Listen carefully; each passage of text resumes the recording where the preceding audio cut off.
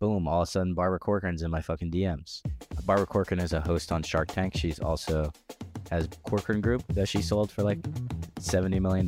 She was like the queen of New York City real estate for a period of time. Yeah, she's huge. And I was like, what the hell? And I look at it and she's like, I've seen your videos. I'd love for you to come tour my apartment. And I just like look at my roommate Haley. I'm like, dude, Barbara Corcoran just DM'd me to come tour her apartment. And then everyone's seen that video. That the video did like 100 million views. National news. All of a sudden, like I'm on TV. Like all this shit's happening. And then all of a sudden, like a lot of people want to be in the videos. And it's like, okay, like what the fuck is going on? It starts with just taking that leap. Man, you have to work hard. You have to be incredibly smart. Choose something that even if it fails, you are going to be proud of it. Doesn't matter how badly you got beaten in battle. Be kind, be kind, be kind. Become a better person, a better leader, a better business. Go with your gut. I'm Samuel Donner, and this is Finding Founders. It's not every day Barbara Corcoran slides into your DMs, but for Caleb Simpson, this was suddenly the new normal. Now, if this name sounds familiar at all, it's because you've probably met Caleb before on your For You page, or on YouTube Shorts, or anywhere short-form content exists. Known for his casual house tours and the signature question, how much you pay for rent, Caleb has amassed over 7.1 million followers on TikTok and 2 million YouTube subscribers in the past few years. Traveling from house to house in New York to LA to Tokyo to Hong Kong, he isn't afraid to test out a stranger's bed or play with your pets or listen to a SoundCloud music sample. But while these videos seem to go viral in an instant, Caleb's journey to filmmaking was anything but easy. From finding odd jobs on Craigslist to sleeping behind a curtain in someone's living room, Caleb had to build his skill set from the ground up while learning how to survive in New York City. And before TikTok was even invented, before Caleb first picked up a camera, his journey started in the unlikeliest of places, being homeschooled amongst his 8 other siblings. I want to start before you were the, hey, how much do you pay for rent in New York City guy. I want to go and start at the very beginning. And maybe you could tell me what it was like to grow up with a whole bunch of siblings.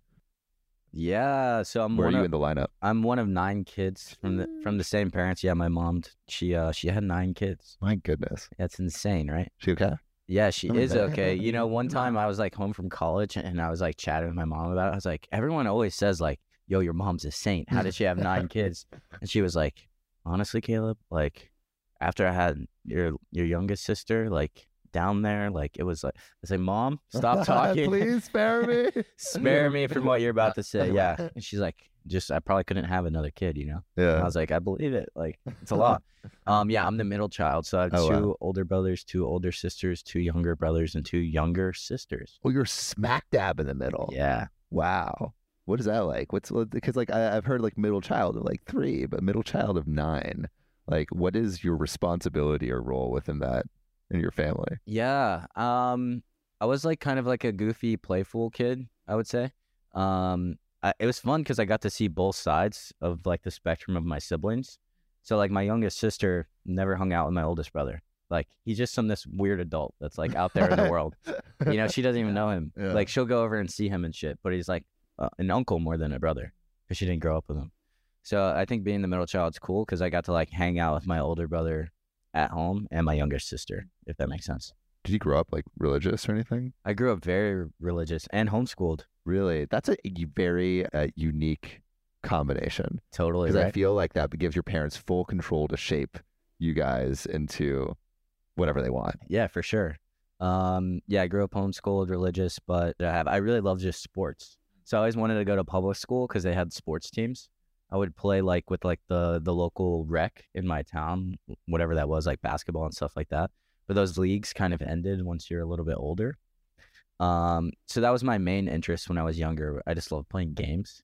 I loved playing. I didn't like school. Anything that involved a game and running around and laughing, I was like, I want to do that. Did you feel like, I don't know, socially stunted at all looking back?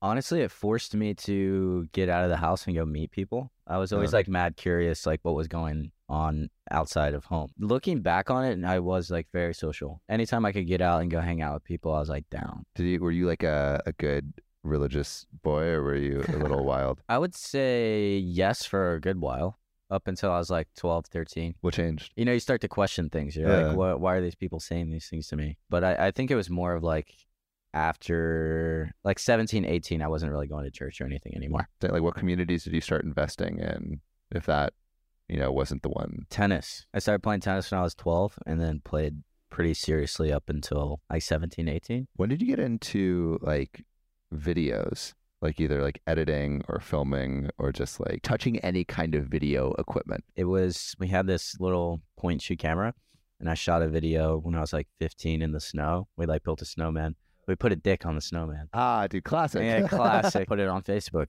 And then I just loved watching YouTube. There was like YouTubers that I just found really funny. You're getting up, like you're like 15, 16, 17, like thinking about maybe a little bit of like college or what comes after high school. So like, what were you thinking you wanted to do with your life, or was that even a thought at that time?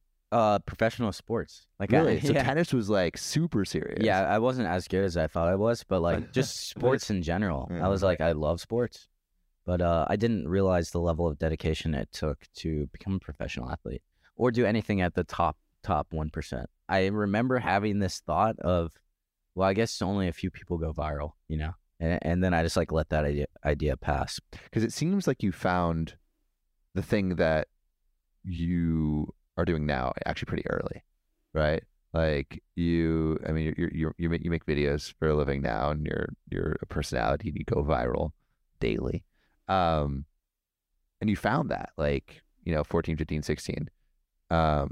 Why do you think you let it go? I think it had to do with the beliefs in my own head. Like, I didn't grow up with much at all, so like the idea of being able to create my own life or make a lot of money or become famous or travel around the world. Like, traveling around the world was like the most distant idea ever in my head. Like, I was like, I'll never be able to afford to do that.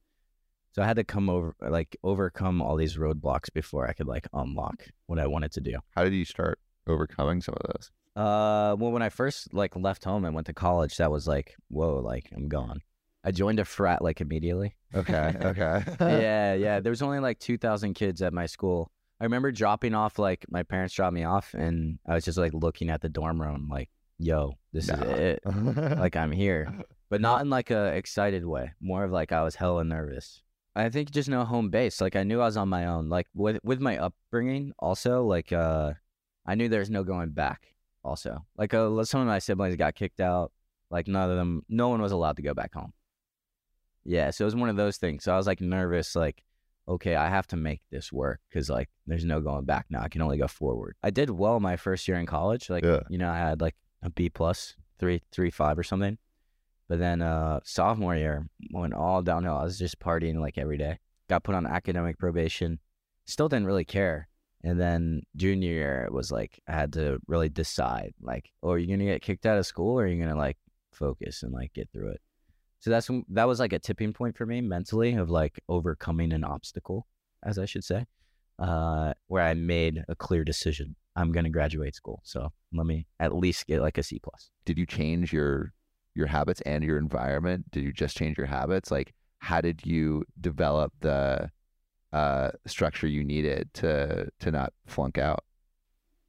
I didn't change either the environment or the habits. And this time around, I just went to class more. The first part of the semester, I would slack off, and then I would do all the calculations of exactly what I needed to do to graduate or to pass. Yeah. I was like, oh shit, I gotta buckle down. So then I would like lay off partying some and go to class and make sure I'm doing the test. So you're about to graduate. Is the sinking feeling of not being able to go back to your parents' place, is it a little less now, or are you like, oh shit, I'm about to graduate, I'm in debt, like what do I do? Like, yeah, so I mean, I was about to graduate. I was a super senior, by the way. Took 5 years, 1 year of solid partying. That year I was like, I'm gonna party this entire year because I only had 2 classes, one the first semester and one the second semester. Oh my god. I needed to graduate, so I was just working at a restaurant, and I was like, I'm gonna party every day this year because this is gonna be easier. It was fun. The lease ended, and I moved into this guy's apartment that I was working with. I was like, yo, let me just stay here for like 3 weeks or 2 weeks. So what happened was I was actually like in the Walmart parking lot in Fayetteville, North Carolina, in a car with no air conditioning. It was like 90 degrees that day. Okay. Got a phone call from this guy who managed a tennis club in New York City. They were like, hey, we're looking for someone to manage a tennis club. Will you like come to New York City and interview for the position? Showed up in a suit, bro, to this tennis club. I had no idea what I was Did doing. you bring a racket? Yeah. Racket in a suit, and then just did the interview. Obviously, way out of my comfort zone. But like once I got there and worked there for like a year, I was like, they would have fucking hired anyone. Anyone with a pulse. Yeah. And a racket. Yeah, exactly. And a suit. Yeah, fresh guy out of college. Like, of course they'd want me. But so you moved to New York for this job? On my way back to the airport, they called me, and then they're like, you got the job, and we want you to start next week. Next week? Yeah, and I was like, fuck, like, I have no money. I don't know where to live. I don't know New York City at all. Like, what am I going to do? I had $1,000 in my bank account that my parents gave me graciously. I don't even know where they got that from because I don't think they had it.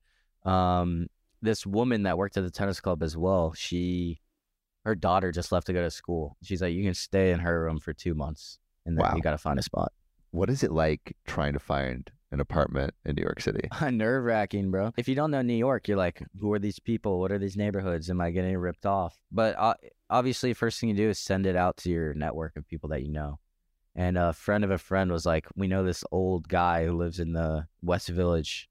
And he's like, and I slept on his floor before. Maybe he'll let you stay there. Living in the West Village. Just like went and met him. And then he's like, yeah, you can stay in the living room.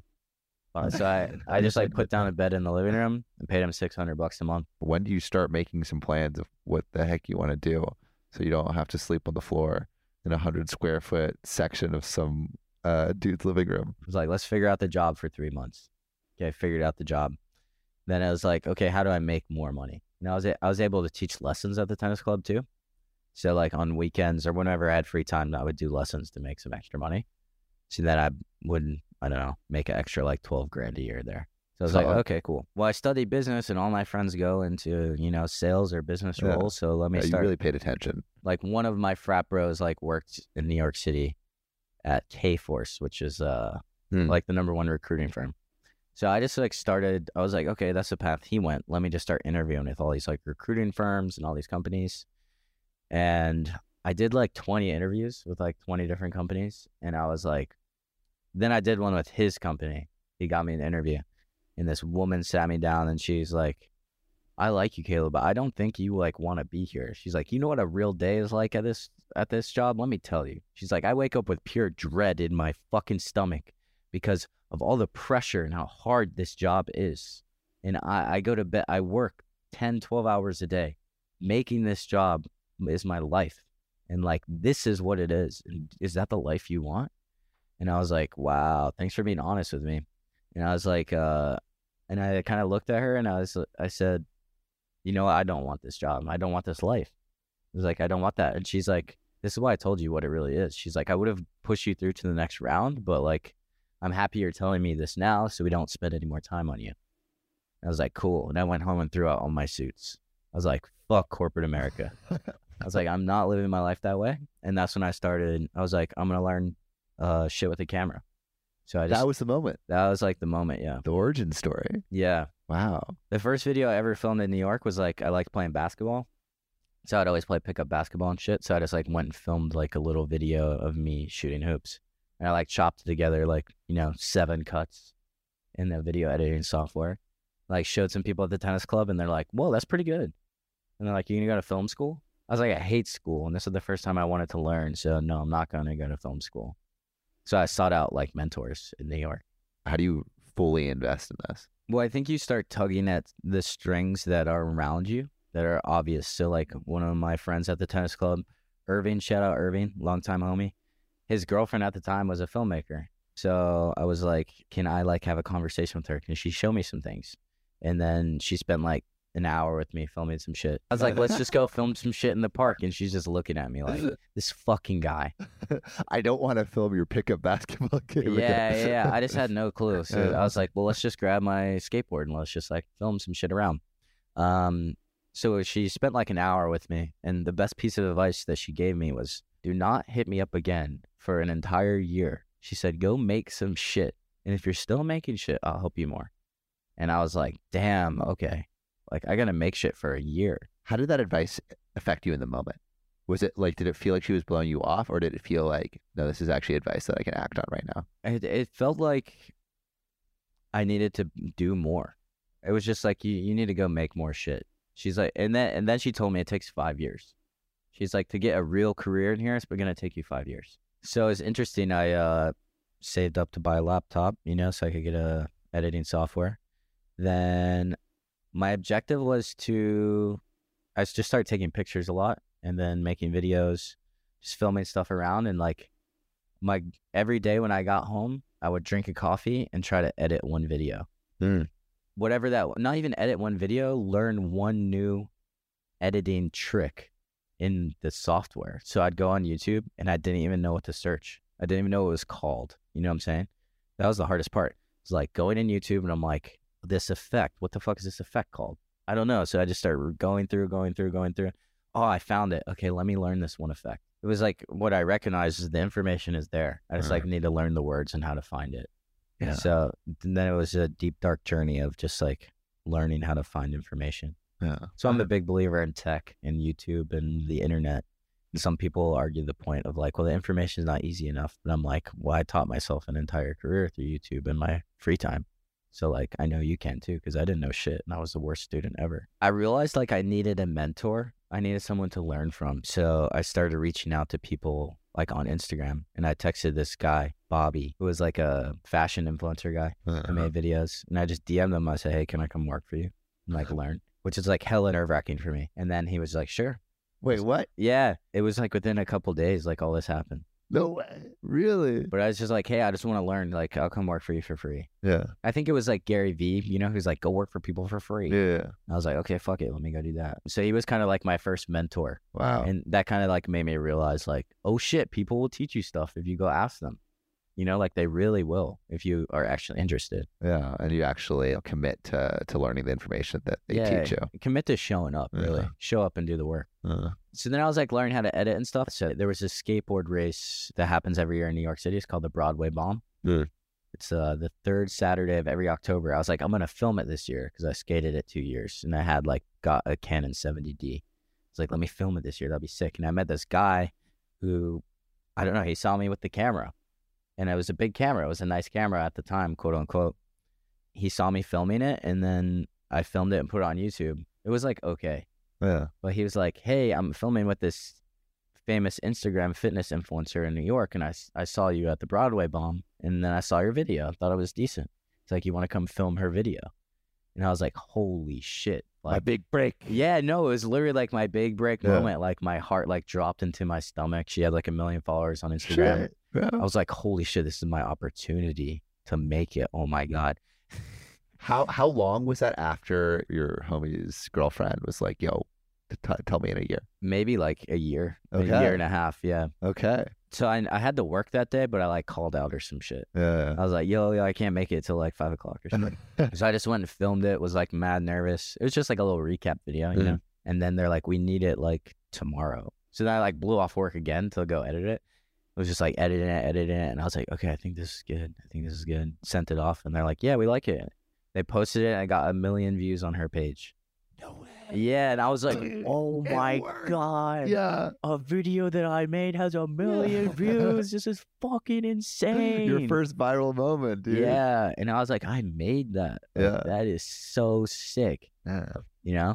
I think that was like the first like really big one. Yeah, like something you created is like out in the world. Yeah, and had nothing to, I mean, looking back on it now, is she could have posted anything and got 1 million views. You know what I'm saying? But like for me, it was a big moment. No, that's huge. That's huge. So moving from that, like, did you realize, I mean, it seems like you realized the power of Instagram in that moment. It did feel like a big moment, but also it was fleeting. It was kind of just like over. It was like, okay, what's next? Did they not hit you up for another video? No. I mean, she was just in town for like a meet and greet, and then that was it. So then I was back to the tennis club. Were you just like, fuck? Like I feel like after having like the high of editing a video, getting noticed, and then having the video blow up, and then going back to like maybe the thing that you're not as passionate about? Yeah. Yeah, it took a long time. Like that period of time when I was working at the tennis club for like 3 years was like a long dark rut, basically. Huh. Of me just being like, what the hell is going on? Trying to make videos and not working, trying to take photos, partying a lot. Like I was partying a lot too, then like going to the tennis club. I was just like kind of upset, you know? I was just annoyed. Yeah. I was just annoyed because I thought it was supposed to all happen faster or whatever. I had these like misguided ideas about what life was supposed to be, I think, at that time. Wait, yeah, can we dive into like the partying and dating a little bit? Like, Sure. Do you think it was contributing to your unhappiness? I think I was just doing it because that's what I knew. Because I knew it from school, and it was like my social outlet. This is where I was like meeting people, stuff like that. So I hadn't really taken any time to think about my own life or process any information. Also, like even reeling it back a little bit more, like my dad had cancer when I moved to New York and like died 6 months into me in my New York City trip. So like all of this is happening all at the same time. Pretty chaotic. How did you deal with your dad dying? Partying with friends. Yeah, pretty much. That's really when I started my health wellness mindset journey, was when I didn't have a good relationship with him, but I still couldn't feel any emotion towards it. There was two things that happened. I couldn't feel any emotion towards it, and then when it happened, I thought, oh God, it's going to end. And then I really started like trying to live life to the fullest. What do you mean it's going to end? Like life. Like it was like a wake up call for me. It's like, shit, if you want to do something, you got to fucking do it today, bro. So that's when I started like deep diving into the like health wellness mindset space more, like learning about like emotions, feelings. I started listening to more podcasts. I was like, how do I like deal with this shit? What did you learn? Well, the first thing I started doing was just running all the time. And people ask me like, why do you run? And I said, I'm running from my problems. I'm running from my problems. It's just like an easy way to process. But I was going to say, before we got into this, the biggest growth period was like the year I decided to take a year off from like partying and going out. And that was when I saw like the biggest shift in like my creative ability, because I really did just go home and edit every day. I was like, let me just do this. Let me just focus on this. Let me focus on myself. Was it like lonely? It was the loneliest period of my entire life, for sure. How did you keep doing it? I just thought, honestly, I just still had this mindset of there was no going back home. I like had this mindset of I'll be like homeless in the dirt in New York, or I'll make it. Like that was like my literal thought. Like I was just like, I'm going to be homeless or I'm going to make it here. Like that's the only way. Wow. Yeah. And there were so many times where I like called my brother during this period of time and I was just like crying, like, yo, I can't do this shit anymore. Like this is too much. What did he tell you? Just like, yo, it's okay. Like if you need any help, ask for help. It took me a long time to learn how to ask for help. On my mindset journey, there was like this app that Lewis Howes suggested. He had some guests on. It was like dealing with a toxic thought. And it was like a 60-day thing that you had to go through every day. It was like deconstructing your toxic thought. So it was like figuring out what it was. So I like wrote down like 20 things and it all led back to like, what's the point? So I was like, okay, well, I guess that's my toxic thought. I kind of think that every time I hit like a certain level of anything, I would get like decent at something. I'd be like, what's the point of getting better? Because I think I had this roadblock. No, I know I had this roadblock in my head that I would be denied if I tried to get any better at it. So I went through all this shit in this app, and then I realized like, oh fuck, you know, when I was younger all the time, like I was always just told no, and I'm applying this to my life now. And then that was kind of like a big shift for me emotionally, and allowing myself to go after the things I wanted at a much larger scale. Because I just like told myself like, Caleb, it's okay to ask, and like no one's gonna fucking tell you no, and if they do, we'll ask somebody else. That's really cool. Maybe we can start going towards the Instagrammer story. So you're 26 and you're looking for jobs on Craigslist. Looking for jobs on Craigslist. There's this guy who was like, yo, I'm looking for a travel videographer. I was like, okay, let me apply. So I had like 4 videos, and I sent it to him and some photos I took. And then he's like, oh, these are cool. Let's have an interview. It's like, shit. Oh my God. I have an interview. So I did the interview, and then he's like, can you come to Dubai next week as a test? And I was like, as a test? Yeah. And I'd never left the country before. I didn't even have a passport. That's some fucking test, bro. I know. So I had to like make this choice, because I had to take a week off from work, which I didn't have because I had used my vacation days already. My family was like saying, don't do it. like didn't have a passport, didn't really have any money. And I'm like nervous as hell. So, but of course I go do it. I'm like, I got to go do it. Yeah. Like, this is my opportunity, bro. This is my chance. This is my chance. And so I go there for a week. We film. Also, he asked me like for an equipment list. He's like, hey, get whatever equipment you want. I don't know shit about cameras, bro. I just like shot on a Canon 70D. That's all I know. Got this stuff, had no idea how to use it. So I'm like in Dubai with this brand new Sony camera. I don't know I even how to use it. So I'm just like in my hotel room, like going through tutorials, learning how to use the camera. It was a nerve-wracking week. What did you guys do? We just traveled around, and then he was like, let's make some recap videos and let's shoot a bunch of photos. Yeah. Ultimately. He forced me to become a better photographer because I went and did the photos and like did the video. And he's like, yeah, that's not bad. He's like, I want to hire you. He's like, I can pay you, I think like $1,600 a month. It's not anything. It's not like it's barely enough to cover, rent and food. Right. But I still could barely cover rent and food anyway. So I was like, who cares? Let's fuck this tennis job. I'm going to quit. It was a quick leap. It was short-lived, actually. I only worked with him for like 3 months. Okay, wait, what happened? Honestly, I just wasn't feeling it. Like, I wasn't having a good time with it. It felt like forced. Wow. Well, he was a wannabe influencer, one. So if you don't have like a career already built on it, you're kind of like building new systems. You're trying to figure things out. And it very much felt like that. It felt like he didn't know what he was doing. And I didn't know what I was doing. And I was like, these two things, it just doesn't feel right. You can't both that. No. Yeah, exactly. No, seriously. So like I trust my gut when I quit my tennis job and went to this, and I trust my gut to quit with him. But then I felt fucked. Because now you don't have your tennis job. I haven't been in New York for 3 months. Now I'm back in New York. I still had that apartment that I was paying for, $600 a month. So I'm like, okay, well, I'm committed to this shit now. What the fuck do I do? So now I'm like, I need to find freelance work. Like, how do I do that? Back on Craigslist. Back on Craigslist, baby. Back on Instagram. Like, let me look, searching every day vigorously for job ops. What did you find? Ultimately, I saw this. Somehow I followed this guy, Matt Ligotti, who used to work at Vayner. Yeah. And he started his own music marketing agency. He's like looking for videographers to shoot this DJ. We're like, yo, I'll do it. He's like, send me a video. Send him a video. He's like, okay. It's like, then I started shooting DJs, like started shooting nightclubs and shit in New York. But like, I couldn't really afford food at this time. So I was like eating ramen noodles and stuff. I'm walking everywhere. So there was like this period of time. And even when I got these DJ jobs, it was like, I went off here, I went off there.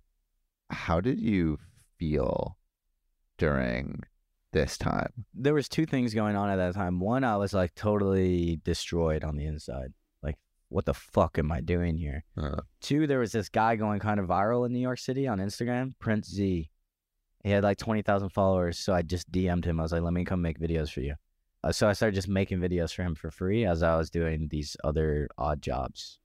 I had these ideas and he's wanted to try them. So that was like really fun. And he was like becoming more and more viral in New York. So I was like seeing this guy rise, like getting noticed in New York. And I was like making videos for him. So that was like really fun. I mean, it was interesting. I learned a lot. Was any part of you when you were like, filming these videos thinking, I could be in front of the camera? Yeah, like, the whole time. Yeah.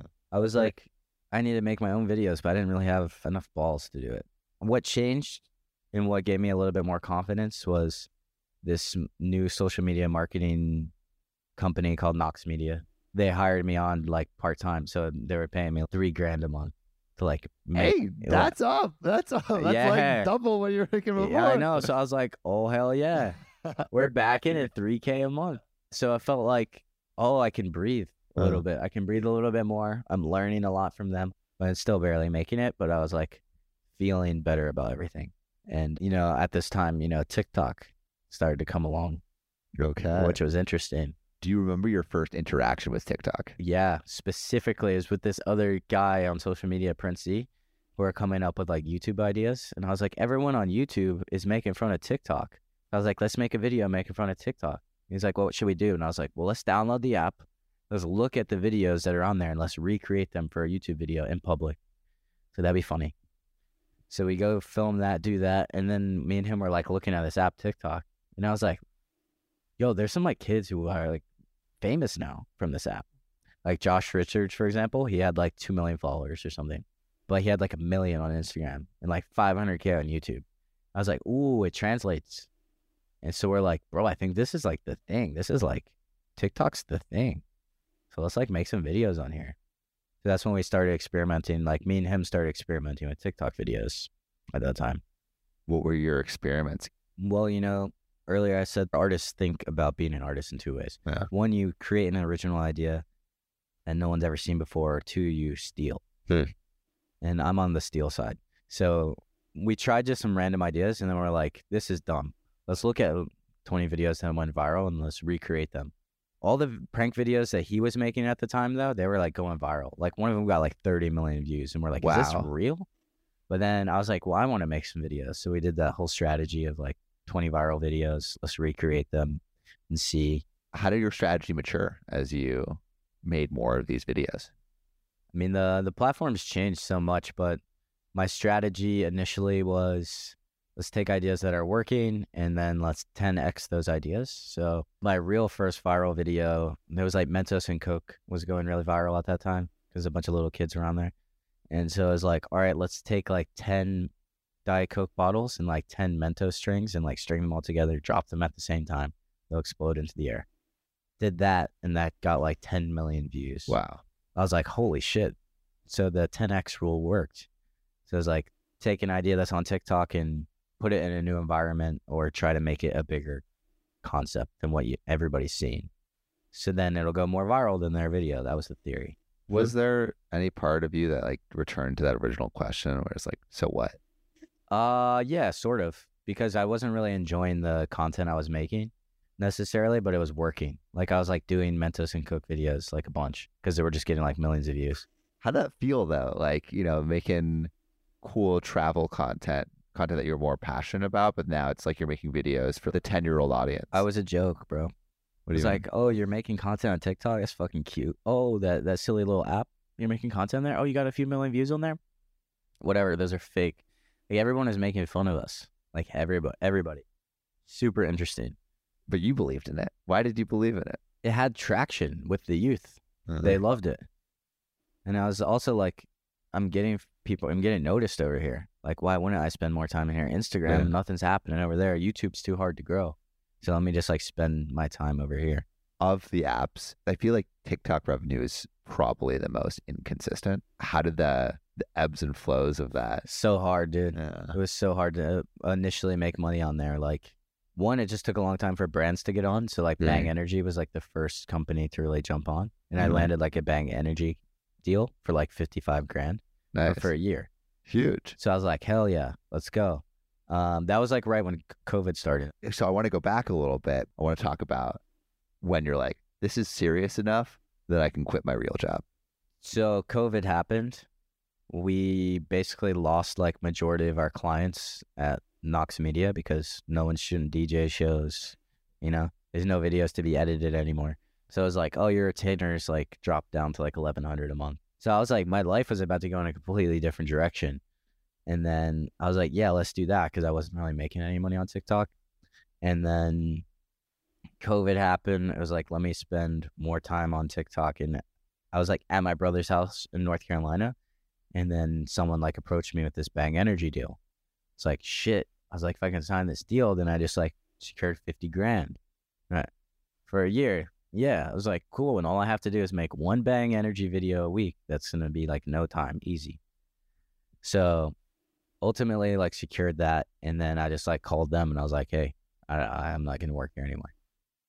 Then they're like, damn, really? And I was like, yeah. So I just like went all in on TikTok at that time. When most people were like losing their jobs and weren't getting money, I like had 4K coming in every month. And so how do you think about what you want to make?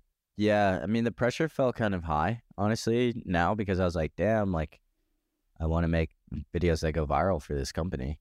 And now this is my job, so I need to go viral. Like, it has to work now. Honestly, all the videos I made up till 2021, like, I didn't necessarily enjoy that much. It was more chasing views and followers. So it was like taxing. Even if I had a video do like 10 million views, I still felt the pressure. I was like, I got to do it again tomorrow. Fuck. Like, is it going to work tomorrow? Who knows? Then I started making money from like app downloads. So I started making these like dumb little kid videos, like buried treasure. Oh, I found a lost GoPro in the lake water. You know what I mean? It was getting like 10, 20 million views. And then I was getting all these app downloads and making money. So I was like, I just made 2K today because I made this little video. So who cares? I'm going to make more of these. But it felt like fleeting at all times. I think you had perfected the art of going viral. And now it was listening maybe a little bit more to what's actually going to be fun for me. Yeah, for sure. Something I could sustain. So basically, I get an email from Bang, like, we're not going to re-sign with you this year. So I was like, shit, okay, there goes all my money. I need to get a job or another brand deal or something. But I was like hating the videos I was making. And this is the time like NFTs and crypto was taking off. So then I like went and played tennis with my friend Sam, who I worked with before. And I was like, bro, I'm looking to like get in the NFT space, I think. I think that's going to be like the future of media, which I still think it might. And he's like, dude, we're starting a new company and we need someone who knows how to go viral. You want to come work for us and be like our head media guy? And I was like, fuck yeah. They're like, we'll pay you 80 grand a year, like give you a percentage in the company. I was like, health insurance. I was like, fuck yeah, let's go. So I just like stopped making TikTok videos like at that moment in time. And I just like went all in on the startup. I mean, it was an uphill battle, but like most things, everything has been. It was like, okay, this is a startup with like 3 founders that are like real professionals who have built real things and sold real things. And I'm like the first hire in the company. I have to manage all these social accounts and make all the content for them. They need to go viral or you're not doing your job. I did like mini documentaries for them. So many different things in the storytelling, running their podcast. So you have to build out like systems for this stuff at this point? Sam really built out systems, but I had to build out systems too, yeah. But really it was just crazy because the whole thing was like a whirlwind. I didn't know anything about NFTs or crypto. So it was like, okay, now I have to study this space. I have to learn about it so I can talk about it. Like writing scripts. Let's figure out how to like word these things so these videos go viral. Now I'm an educator in the space. I was on screen. So I kind of became like this viral person in the NFT space and famous. That was my real first touch of like fame in adulthood. So I think working at the startup anyway, it taught me how to like, 1, grind, 2, how to learn a whole new industry, 3, how to over communicate, be a good communicator, 4, how to network because I'm in all these brand new rooms. And like you said, it was a meeting of culture. It was a meeting of celebrities. It was a meeting of tech, of money, of art, fine artists, the fine art world, all in the same room. And it was just like up to me to meet all these people and connect. So when did it reach like its peak for you? You know, there was like a few moments within just working in the startup culture that were like really difficult for me. And that's it changes so immensely fast. And now having like building my own little empire, I understand it a little bit more. But like directions, things people want from you, I was doing like 10, 12 people's jobs, you know, at the start. It's like hustle, grind culture. There was a little bit of confrontations like 6 months, 8 months, a year in, where it was like, Caleb, we want this from you. And I'm like, bro, like I'm doing all this shit for you guys. Like, what the fuck? So we're like going back and forth a little bit. So I'm kind of realizing like 6 months in, like, I don't know if this is going to last. Because like we both are wanting to go in creative different directions.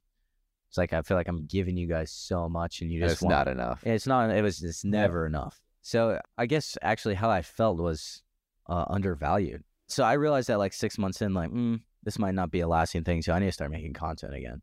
So are you like dusting off the old TikTok account? Yeah, I'm dusting it off, baby. So I started making content again. I was making more content on the weekends, but then me and the company, we hit kind of like a breaking point. So they fired me and they gave me 1 month severance. So I had like $6K in the bank account. And at that point, I was like, what else do I have to prove to myself? Because like I built these DJs brands online. I built my own brand online. I built the company's brand online. What the fuck else you got to do, Caleb? You know? So I was ready to build your brand. Yeah, so I was ready. So, and that just taught me like, pick up the phone and ask, like everything's information. So I was calling everybody in the world, every creator I've ever met, everybody. What advice do you have? What do you think I should do? What would you tell yourself? The best piece of advice I got was from Brett Conti, who's a YouTuber. I had like a couple meetings with him. He said, you know, make what you want to see online. Like make something you want to see. I was like, that's like a really good piece of advice. And I was trying all these different types of ideas and just like seeing how they made me feel. It's like, if this idea made me feel not that great, I don't want to keep making this video because I know deep down I won't do it. Because like before I quit at it, because I was like, I don't feel good about it. It's not fun, you know? What was the idea that you eventually landed on? I really thought Sean Rizwan had something. I was like, he has something here. I told him he should go make a show from this, like a podcast, street interview, something. And then I was just like looking at his shit. I just kept looking at it. I was like, there's something in this piece of content. And then he kept on saying, like, what's the most expensive thing in your home? I watched his video, I swear, like 20 times. And I was like, what if I asked to go in the home? And that was like a aha moment for me. How does the execution go about? So I hired my friend Billy. We went out and spent the whole day in New York and saying, how much do you pay for rent? Can I have a tour of your home? Like just asking. But I made the rule that I had to do it that day. So this one, like literally the second girl said yes. But I was like, but today. She's like, no, not today. Like, fuck. Okay. So then we just kept going all day asking. Everyone was saying no. And I was like, damn, maybe this is a dumb idea. Feeling really defeated. But I set it up at the very end. I had like ran into a friend. I was like, I'm at least getting a tour to post this as a YouTube video. So we went and toured his home. It was like kind of fun. Posted that YouTube video. Does like 100,000 views on YouTube. That's pretty good. And I took all those little clips of the people saying no or like maybe next week or whatever and just posted them all on TikTok. And all those clips went viral. And the craziest part, bro, is that like all the people that said no, their friends all saw it, sent it to them, and then they DM me on Instagram. They said, hey, we'll give you the tour now. Really? So in my head, I'm like, I've never seen the virality like this before. Did it work when you started knocking on doors? Yeah. Like I just started touring around people's apartments, like going viral, like 10 million, 15 million, 20 million. Just like, what is happening? How are you feeling about like just strategizing for this moment? I have to make at least one every day. I have to be in a home every day. And then it was like, because I was attacking it so aggressively, like everyone's starting to notice. It was like, boom, all of a sudden Barbara Corcoran's in my fucking DMs. Can you tell me about that day? Yeah, I think it was only like 2 months into the series or something. I'm like walking down the stairs and I like look at my Instagram account and I see like a DM from Barbara Corcoran. I'm like, what the fuck? Barbara Corcoran is a host on Shark Tank. She's also has Corcoran Group that she sold for like $70 million. She was like the queen of New York City real estate for a period of time. And she's like, I've seen your videos. I'd love for you to come tour my apartment. And I just like look at my roommate, Haley, and I'm like, dude, Barbara Corcoran just DM'd me to come tour her apartment. And she's like, what the fuck is happening? And I was like, I do not know what's happening, but like, I got to act on this right away. So that was like the tipping point for that. And then it was like, how do I keep everyone interested? Like, okay, I need to travel to more cities. I need to see more interesting houses. I need to have more interesting guests. Oh, and keep in mind, like this whole period of time between like there to there, it's like money ran out. Like money ran out, virality's going up. Wait, so you're not making money? Well, I had landed some brand deals, which would be okay, but they're like 90 days. You know, it's going to take 90 days for me to get paid for them. So like money ran out and I'm like. So you're like famous and broke. I'm famous and broke. I'm like one of the most famous people in New York and just broke. And I'm like, what do I do? Like I got to pay rent. I got to pay these bills. So this goes back to like the asking for help thing. I like call my brother. I'm like, bro, I need money. And he's like, what are you talking about? I just saw you on TV. Yeah. And he's like, cool. Yeah, I got you. He's like, how much you need? So I just like kept asking. I probably borrowed like 10 grand and then paid them back. So like all of this was like major pressure too, because I'm like, the views have to keep going up. These brand deals have to come in. So like my manager at the time, I was calling everybody because I was like the most viral person on the internet for a minute. I was calling these people. They're like, you can charge 6 figures for a brand deal. Guy that worked at this agency, he's like, listen, this is how it works. He's like, these companies have X amount of marketing dollars and they're going to give it to 10 creators or they're going to give it to one creator. It's up to you to convince them to give you all the money. He's like, this guy, he like pointed to this comedian who had like 2 million followers. Shitty fucking comedian guy. He's like, we just paid him 120 grand for one video. Wasn't even good. Didn't even get a lot of views. So I fucking was like, okay, take this piece of information. He could be lying to me. I believe him fully though. I was like, let me get more data points. So I call more creators. Anyone I can get in touch with, I call them. How much money have you ever charged? I'm charging 100 grand per video. Like, what? Yeah. You should get, and then they're like, Caleb, honestly, you should get anywhere between 30 and 150 grand for a brand deal. So my manager at the time, I'm like telling her this. I'm like, listen, this is the money we can make. Why aren't we asking for 100 grand? She's like, it doesn't work like that. It's like, what do you mean it doesn't work like that? She's like, well, there's these like systems and rules you have to go through, build a relationship. And I was like, what the? I remember I slammed my hands down on the table. what the fuck else do I have to do? I was like, you're telling me we can't even ask for $100,000 when I'm the most viral person on the internet? I'm everywhere. I'm in the news. I'm in everyone's mouth.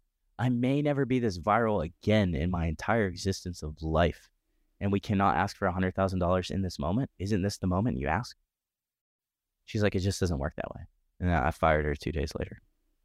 Yeah, I was so pissed. I was like, what else I literally told her, I said, what else do I have to do? What else do I have to do for ask So then what do you do? Like now you don't have a manager. I guess you're representing yourself, or do you find someone else? Well, at this point I had already called up some other people, and it was like, who I asked to manage me. I was like, yo, you guys have done this. You managed these big YouTubers before. You built, one of the guys that managed me actually built Boosted Board, Bobby. This other guy. And I was just like, let's like do this together. And then they're like, fuck yeah, let's do this together. We're going to make you a shitload of money. And I was like, that's what the attitude I need to hear. Like, come on, let's fucking go. So I kind of, at this point in my life, the amount of time I'm on the phone is like so much, because everything's data and information. So I'm like, I need to know who has the most information and who would help.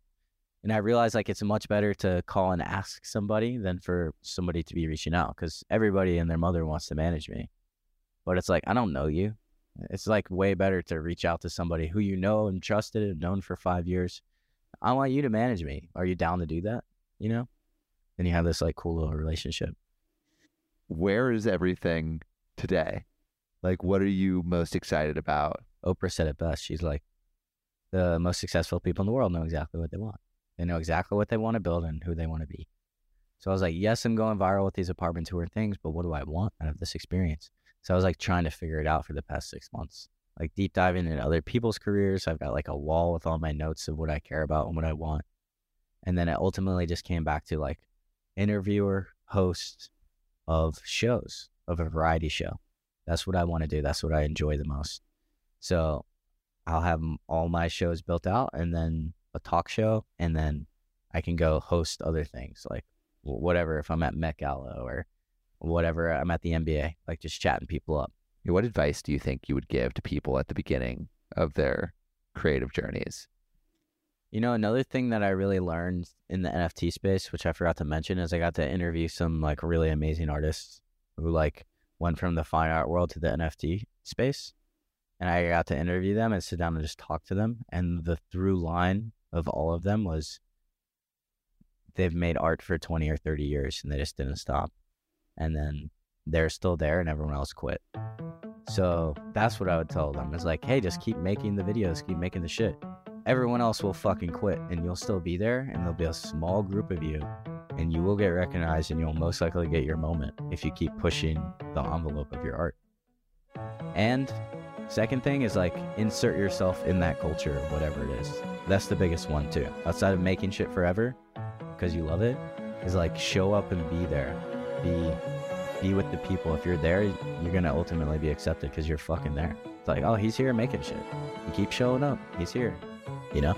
Thank you so much for listening. If you haven't already, make sure to subscribe, rate the podcast 5 stars, and share with a friend. If you have any questions or comments, DM us at Finding Founders Podcast on Instagram, LinkedIn, or Facebook. Finding Founders is produced and hosted by me, Samuel Donner. Our Chief of Staff and Operations is Jessica Lynn. Our audio editing team lead is Adrian Tapia, with support from Irene Van Berkel, Matt Fernandez, Renee Buchanan, Sophia Donner, David Saide, Ashley Jimenez, Nicholas Guzman, Aaron Devereaux, Sanessa Gisley, and Lois Choi. Our outreach and research lead is Kenny Ong, with support from Sarah Hobson, Charisse Tan, Harushi Kanauchi, Kristen Hagelin, Aya Cortez, and Valencia Lu. Our writing team lead is Elizabeth Bowen, with support from Aiden Ashworth, Nikki McCollar, Sylvie Wang, and Eric Meno. Our design team lead is Shruti Ramanand, with support from Tiffany Dang, Yao Liu, and Dina Gabriel. To see more of what we're up to, subscribe to our newsletter at findingfounders.co. Thanks again for listening, and see you next week.